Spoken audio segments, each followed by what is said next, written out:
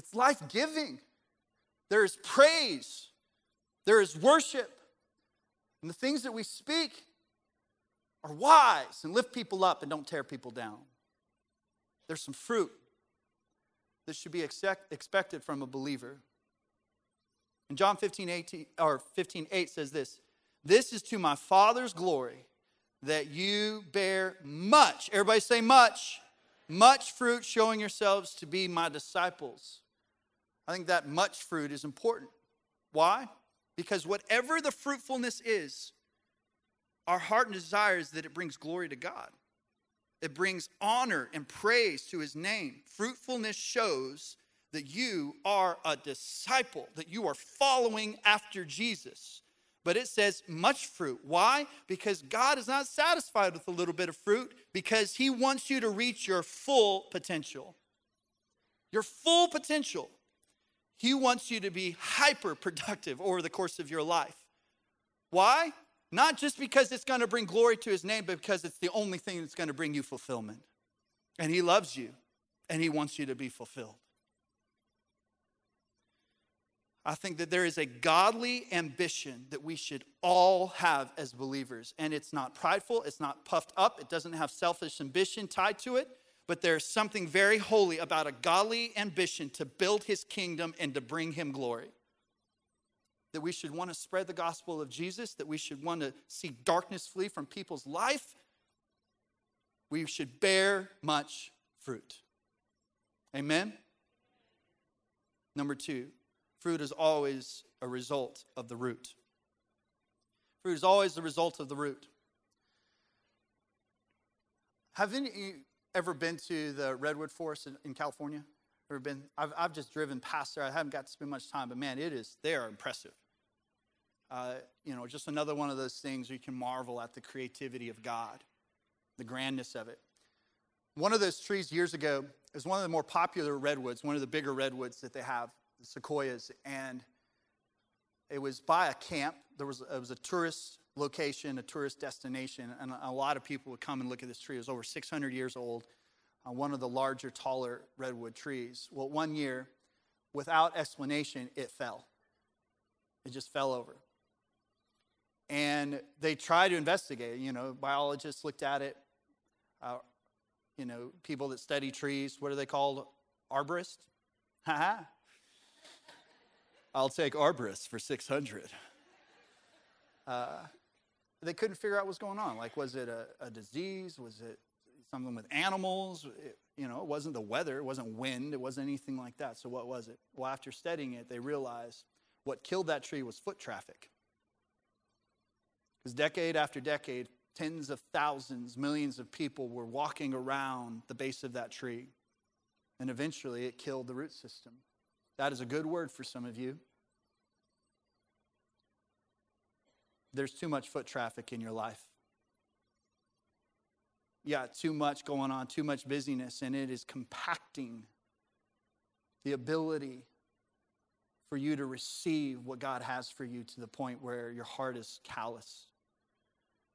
And eventually, you'll fall. There's just too much going on. The deceptive thing is sometimes you can have a lot going on and it can be a lot of good things going on, but it isn't God things and it's still going to kill you. It's going to kill the root. It's going to kill what God really actually has for you. And there's a lot of well-meaning things that can apply to. But everything, the fruit that God wants to produce, it's got to come from your root. Back to the text, verse 8 says, "Sir," the man replied, "leave it alone for 1 more year, and I'll dig around it and fertilize it. If it bears fruit next year, fine. If not, cut it down." So, with the analogy, the problem was visible in the tree, but the solution was in the dirt. It was beneath the surface. And that is exactly how it is with us. There will be a lot of things that will manifest over the course of your life in a lot of different ways. The problem is culture, even psychology, will deal with the topical elements of it. Like what's apparent. Like adjust this or adjust that or adjust this. But the issue is you never deal with the root of it. There's some relational dynamics. There's some addictions. There's some hurts and some pains that happen deep in the roots of your soul. And until you allow the Holy Spirit to bring conviction and revelation into that area of your life, you will never actually deal with the real problem. And you will find yourself in a cycle of what that produces. It will produce no fruit, or it'll produce bad fruit until the root truly gets taken care of. That's the difference between a superficial change and a supernatural change. God says no fruit without roots. No real fruit if your roots are unhealthy. Jeremiah 17:7 says this, "Blessed is the man who trusts in the Lord, whose confidence is in him. He will be like a tree planted by water that sends out its roots by the stream. It does not fear when the heat comes. Its leaves are always green. It has no worries in a year of drought. It never fails to bear fruit." In this verse, it gives us two different types of tough times, circumstances, seasons that every single one of us will go through. Every one of us is given a ministry. God has given you, planted you in a place of ministry. It just shows itself in different ways. But when you face these things in ministry, it'll be the true test of whether or not God is your source or you're trying to do it on your own ability. And one of the things it talks about is it's the heat. It's the heat. What's this? It's the pressure. Sometimes it's stress. Sometimes it's just the load of everything you have to do, but sometimes it's peer pressure. Sometimes it's culture. Sometimes it's everyone trying to get you to compromise biblical standards so that you can be more loving, more accepting. And so there's this pressure. And so what it's saying is, if you're connected to the source, if you're living your life next to the living water, then it doesn't matter when that heat comes, you won't wither. You won't change. You'll continue to produce fruit. But then it also says in drought, and those are those times of life when we just are without. And it can feel that way. I'm sure all of us at one point or another have been in seasons where we felt a drought relationally. It's like, man, where are my people at? We've been in a drought where we didn't have the resources that we thought that we needed, whether that was financially. Sometimes it's an emotional drought. We all face those droughts. They can happen. What this is saying is when you're connected to the source, when your roots go deep into Jesus, that you can go a long season and still continue to produce fruit. That's good. That's good. That's what God has for us. Do you dry up and do you blow away? That's what happens with the tumbleweed. Tumbleweed, at one point or another, it's got some roots that just aren't very deep. And it doesn't take much. Just a little bit of change in moisture in the air. That thing dries up, it dies, and it breaks right off from its root. Goes tumbling across the desert. I don't know about you, that's not where I want to live. I don't want to live that vulnerable, that susceptible to every wind of change, every season of culture and pressure that might try to apply itself to my heart. I don't want to live that way. Jesus calls these pressures and these lack problems weeds in the Bible. Why? Because they come in and they choke out life. They keep us from bearing fruit. They choke the lifeblood, the joy, the peace. He tells us sometimes you got to dig around. You got to dig around. That's why you have to aerate your yard. Sometimes you got to dig. You got to put some holes in there. Why? Because it needs oxygen and it needs moisture. And sometimes you got to dig around because you got a bunch of other stuff growing in there that was never meant to be there. You've allowed some things, or you've even intentionally planted some things that are not supposed to be a part of who you are. And sometimes you're going to have to dig around. You're going to have to dig around. But if you will, the word says this, the righteous cannot be uprooted. No matter what, they can't be uprooted. But here's the encouraging thing, and I want to tell you this because some of you are feeling the guilt and the shame and even the condemnation of some of the things I'm talking about. And even the enemy is trying to throw it in your face right now. These weeds, these things that you know represent what have caused you to lose your ability to produce the fruit that you have a conviction that you're supposed to produce. And the enemy, as the accuser of the brethren, is coming at you and he's trying to remind you of those things. By the way, sometimes the enemy will use people to do the same thing. I've mentioned this before. Don't attack other brothers and sisters in Christ. Don't come after the body of Christ. Satan is called the accuser of the brethren, and he doesn't need any help. Don't partner unintentionally or intentionally with the enemy by bringing up accusations, things that could destroy and hurt. Support each other. Build each other up. That's the word of God. That's what it tells us to do. But what's really encouraging is God hasn't given up on you either. God has not given up on you. Verse 8, sir, the man replied, leave it alone for a year, and I'll dig around it, and I'll fertilize it. This is the patience and mercy of God. He is willing to wait on you. He's willing to wait on you. He knows where you're at. He knows your heart. You know what I think is interesting? It says it gives this time frame of 3 years. 3 years. It's been 3 years since the beginning of COVID. And I can tell that there are some things that either because of foot traffic, the lies of the enemy, the weeds that you planted there yourself, culture, decisions you made, there are some things that have gotten pushed down, dried up, barren. And God is ready for those things to begin to produce fruit again in your life, and it's time. Some of you, you let fear creep in, and it's a weed that's keeping you from producing fruit. Some of you let frustration and anger, and you got judgmental towards people because they didn't agree with what you thought about everything that was going on. And you were getting all your information from news networks and then trying to lather a little bit of the word of God on top, and you wind up partnering with the enemy to create some issues. I don't know what it is, but it is time to move on from that. God is ready to produce some new things in you.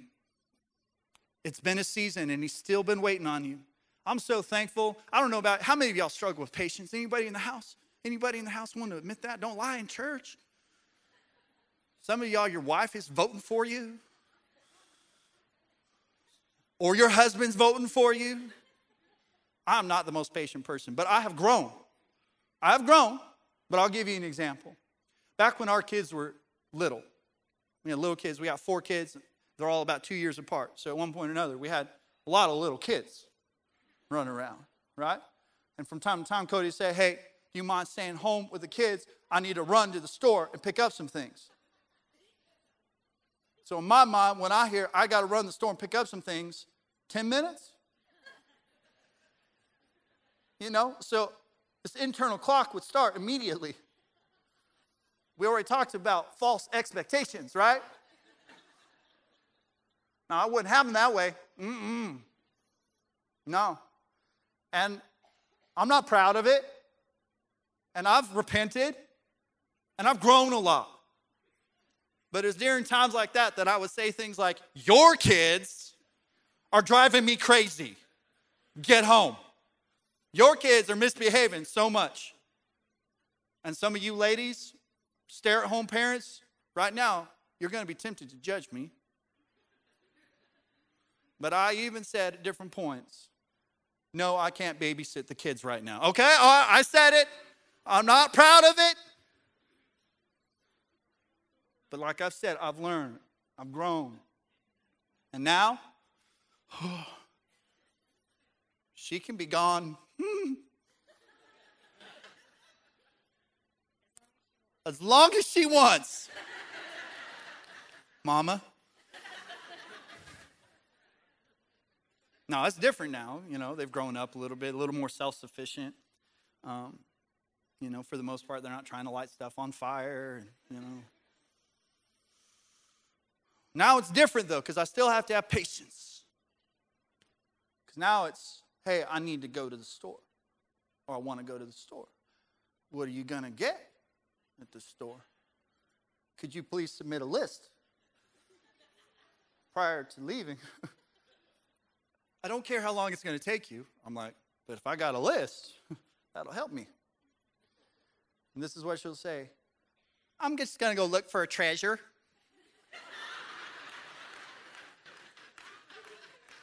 It's a treasure.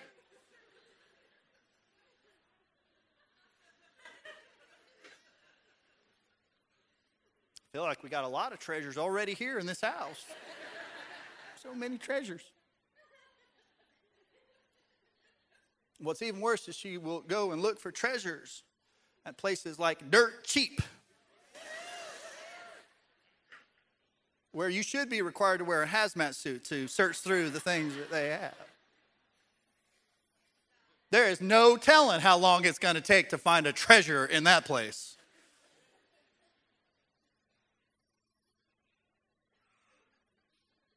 God is so patient. His Spirit is so patient, so compassionate. The truth is, the Lord really does want every one of us to find that treasure. Like he wants us to find it. The strongest revelation we'll ever have is personal revelation. It's not something that anyone can give you, including myself. It's got to be something that's birthed in your time with the Holy Spirit. And what's amazing is God is very patient in allowing us the time and process to find that. And the truth is this, Jesus intercedes for us. He prays for us that we might find it. I want to pause and I want to look at the process of how rotten fruit can sometimes creep in, because you have to identify that. And I think you need to be really open and honest about where you are maybe in this process as well. It says in Titus 3:3, for we ourselves were once foolish, disobedient, led astray, slaves to various passions and pleasures, passing our days in malice and envy, hated by men and hating one another. So the first process in this, it says foolish. Okay, so foolishness, it starts with the wrong idea. And this is what I see a lot of times. Someone gets a thinking error. They get the wrong idea. They get this thought in their mind, and they want to try to justify it. They will even contextualize Scripture in the wrong way to try to justify this thought. It's a false notion. A lot of this has happened over the last couple of years. But it is something that is not God's way, and it will not lead them to freedom. But they allow that thought to remain instead of doing what the Word says and to take it captive and make it obedient under Christ Jesus. That's what the Word says that we should do with thoughts that set themselves against the knowledge of who we are in Jesus. But eventually, it will then move to disobedience. That idea will turn into an attitude, a mindset, and will have action. Because there's always going to be this civil war that's happening, but at this point, you have chosen the wrong word and applied it in your life. And it's not a word of the Lord, it's a different word. One that you conceived on your own, or one that came straight from the pit of hell, quite honestly. And then after that, you're led astray. And at that point, deception sets in. And what I've learned is people that are deceived don't know they're deceived because they're deceived. They're convinced they're right. And they'll be led astray. And that's when we rebel. And we might even think, I'm just being independent. And I'll hear things like this: I'm just finding myself. I'm living my best life. But God sees us being led astray. You're not actually independent. Satan has you by the ear, and he is leading you away. You're not by yourself. You've just partnered with the enemy. And then that leads to passing our days.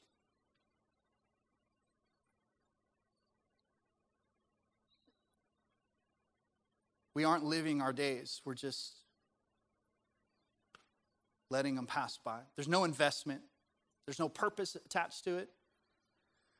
And what I've noticed is people that find themselves in these cycles, that's typically when they begin to struggle, even as believers, with things that the world struggles with. Because there is an emptiness, there's an unfulfillment that is there, and so they will try to cope in any way they can. Could be inappropriate relationships. Could be substance abuse. Getting drunk. Could be a lot of things. Because their days are just passing. And the next part of the process is hated and hating. When you have rotten fruit, you will sow and reap it. So your relationships will start breaking down, and this is where you begin to live and exist in the tree of the knowledge of good and evil instead of the tree of life. People will easily frustrate you, offend you, hurt you, make you angry. Bitterness and resentment will settle in. But then other people also resent you. And again, Jesus is still praying for you. Jesus is still praying for you, and he's ready to dig. He's ready to dig. But I will say, sometimes we get to this place, and God is a supernatural God. But sometimes we're like, we want this huge, miraculous, transformative move of God to just shake us and change everything. And so many times God is saying, no, I've actually given you all the principles that you need. You need to dig yourself. Do the work.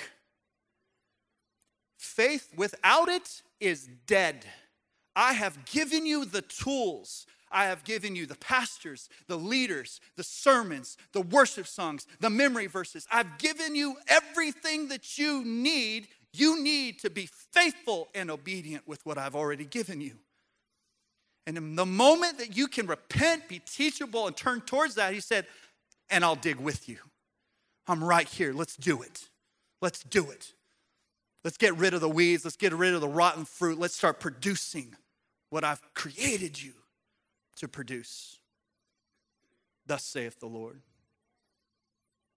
Proverbs 7:1-3 says this, my son, keep my words and store my commands within you. Keep my commands and you will live.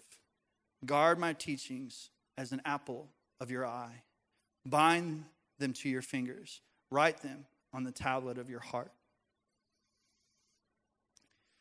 One of the things that will help you get your roots right, this is your shovel.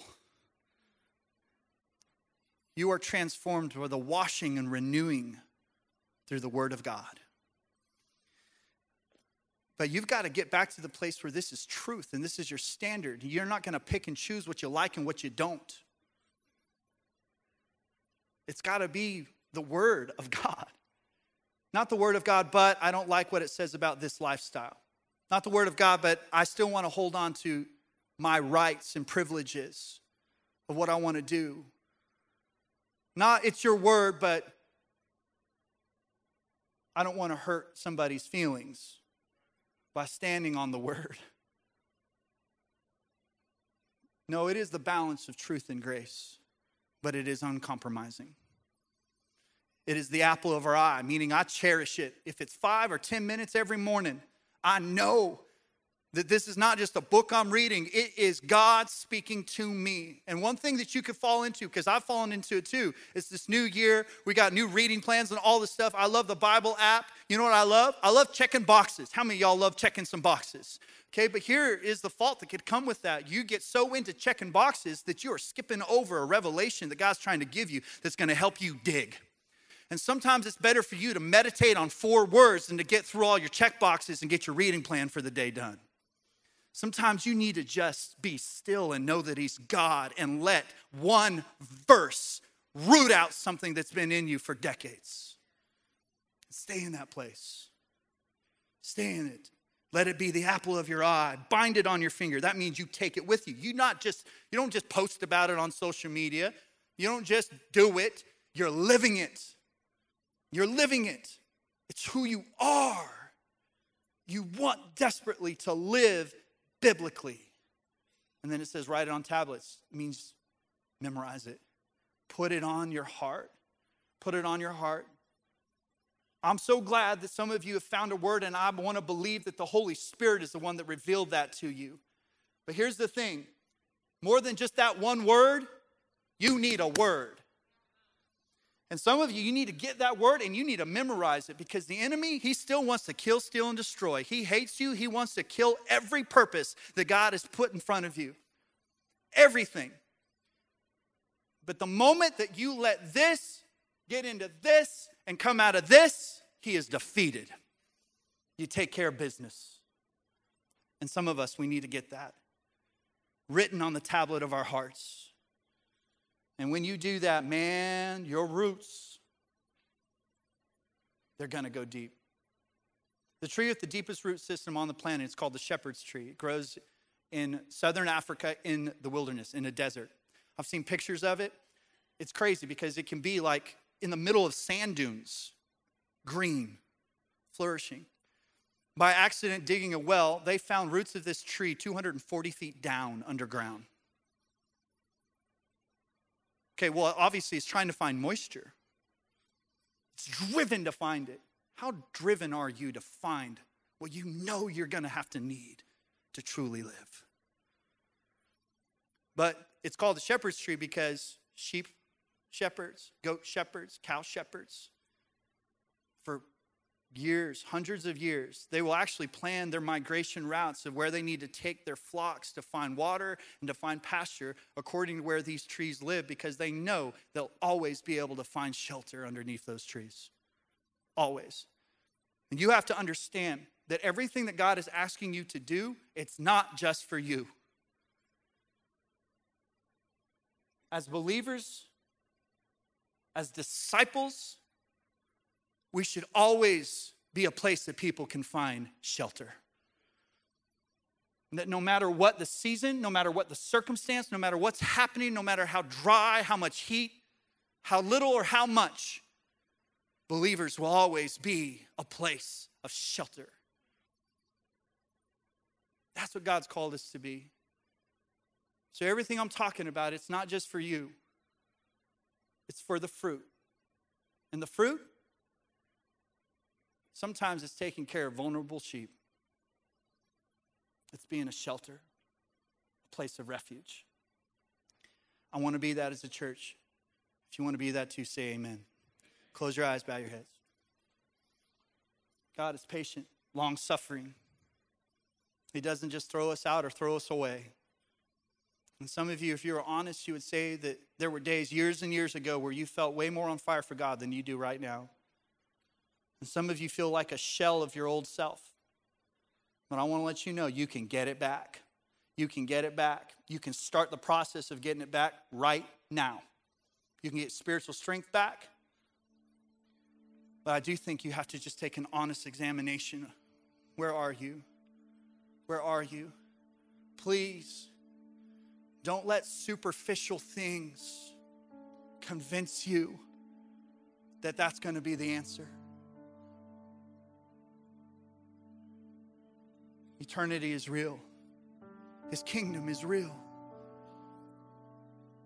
And it's supposed to be here on earth, in our lives, right now, as it is in heaven. That's his will, that's his plan, that's his purpose. It does not happen if we're not submitted. It doesn't happen if we still want to hold on to pieces of our agenda and then try to sprinkle a little Jesus on the side. There's a big difference between feeling good and feeling fulfilled. And you can only feel fulfilled by accomplishing your God-given purpose. And it will always be about his kingdom. It will always be about eternity. It starts with surrender. And there are some of you in this room right now that you have never truly surrendered. You have lived maybe for a long time adding Jesus to things, adding church to things, even adding the Bible to things, but it has never been everything. It has never been, no, it's not I'm going to do all these things and try to add Jesus. It's no, Jesus first. It's Jesus first in my life every day. It's Jesus first in my marriage and every relationship. It's Jesus first in my finances. It's Jesus first in my business, in my career. It's Jesus first in how I'm raising my kids. It's Jesus first in making decisions about what's going to happen in our calendar. It's Jesus first. And some of you, you're not living that way because you've never received his grace, his love, his forgiveness. You've never received salvation. And some of you felt like you did at one point or another, but if you're honest, you're away from him right now and you need to come back to him. Well, there's no better way and no more important way that you would start anything, especially a new year, than understanding that salvation, understanding and beginning to walk in the plan and purpose that he has for you. And so if you're here right now and under an honest examination of your soul, of your heart, you would say, man, I'm away from him.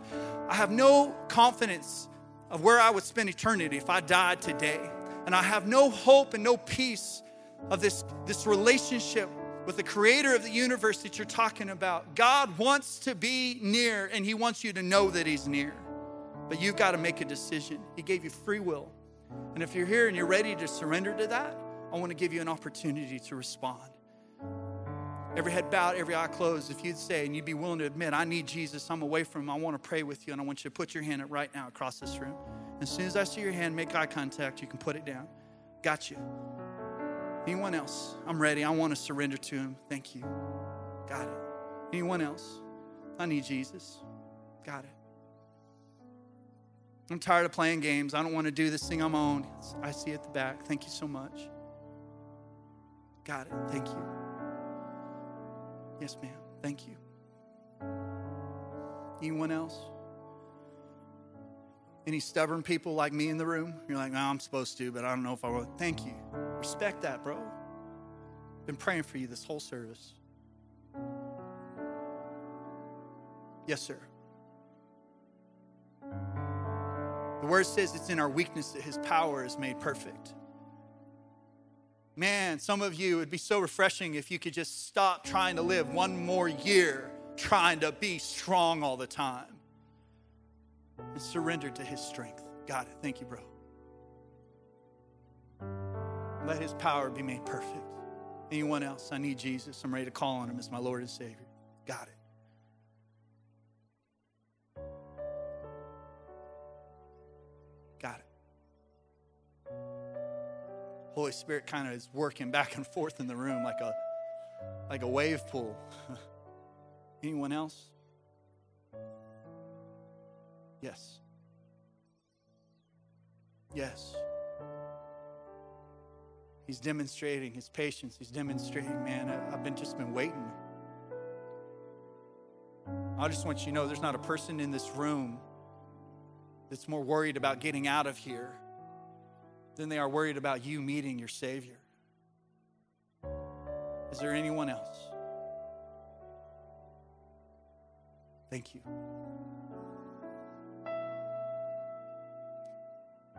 Got it. Anyone else? Yes, ma'am.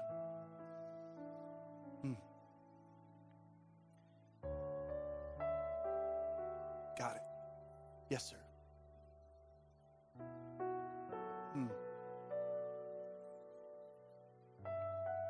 Anyone else? I see you. Yes, ma'am.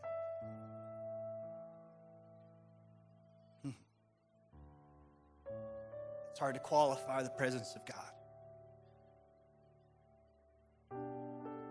But this is it. It's in this room right now.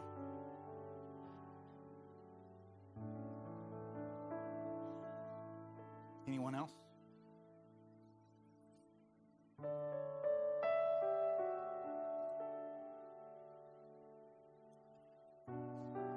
Thank you, Father. You're so good. You're faithful. Thank you for meeting with every one of those people right now, right there in their chair. You're showing yourself faithful. Your love, your grace, your mercy, your forgiveness. If you raised your hand, or even if you didn't, but you knew you were supposed to, it's okay. You raising your hand is not what gets you saved. But every other person that raised their hand, as soon as they did that, they felt a portion of his grace and presence. And that's what I wanted for every one of you. That's why I asked you to raise your hand, not because it's salvation, but because I wanted you to just sense that as an act of your free will and submission to this moment, that he was going to move. Is there anyone else? Okay, then let's talk to him. I want every person in this room to repeat after me. Say, Father, I need you. I'm broken. I'm a sinner. I can't save myself. I'm not strong enough. I am not good. Only you are good. Thank you, Jesus, for paying the price that I could never pay. Thank you that you rose from the grave. You defeated death. You defeated my sin.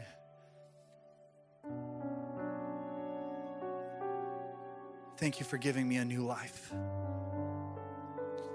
I submit to you as my Lord, and I repent. I turn away from myself, from the world, from culture. I turn towards you. I surrender my life to you. Thank you, Father. Lord, I thank you for every person that just said that prayer for the first time. I'd encourage you, if you made that decision, tell somebody. Declare that you've surrendered your life to Jesus. What that does is it destroys any fear that the enemy would try to present that it wasn't real. That it also give you some accountability. And at some point or another, you need to go public with that decision. Next week, we'll have water baptism. That's a great way, a great time for you to go public with that decision. But I also encourage you to tell us about it. If you made that decision, write it down on a Connect card. Let us know. Here in a second, we're going to worship the Lord one more time, and our prayer team is down here at the front. And if you just made a decision to follow Jesus and you're not sure what your next steps are, we'd love to pray with you and help you understand what that is. Lord, thank you for meeting with us. You're good. You're faithful. In Jesus' name, amen.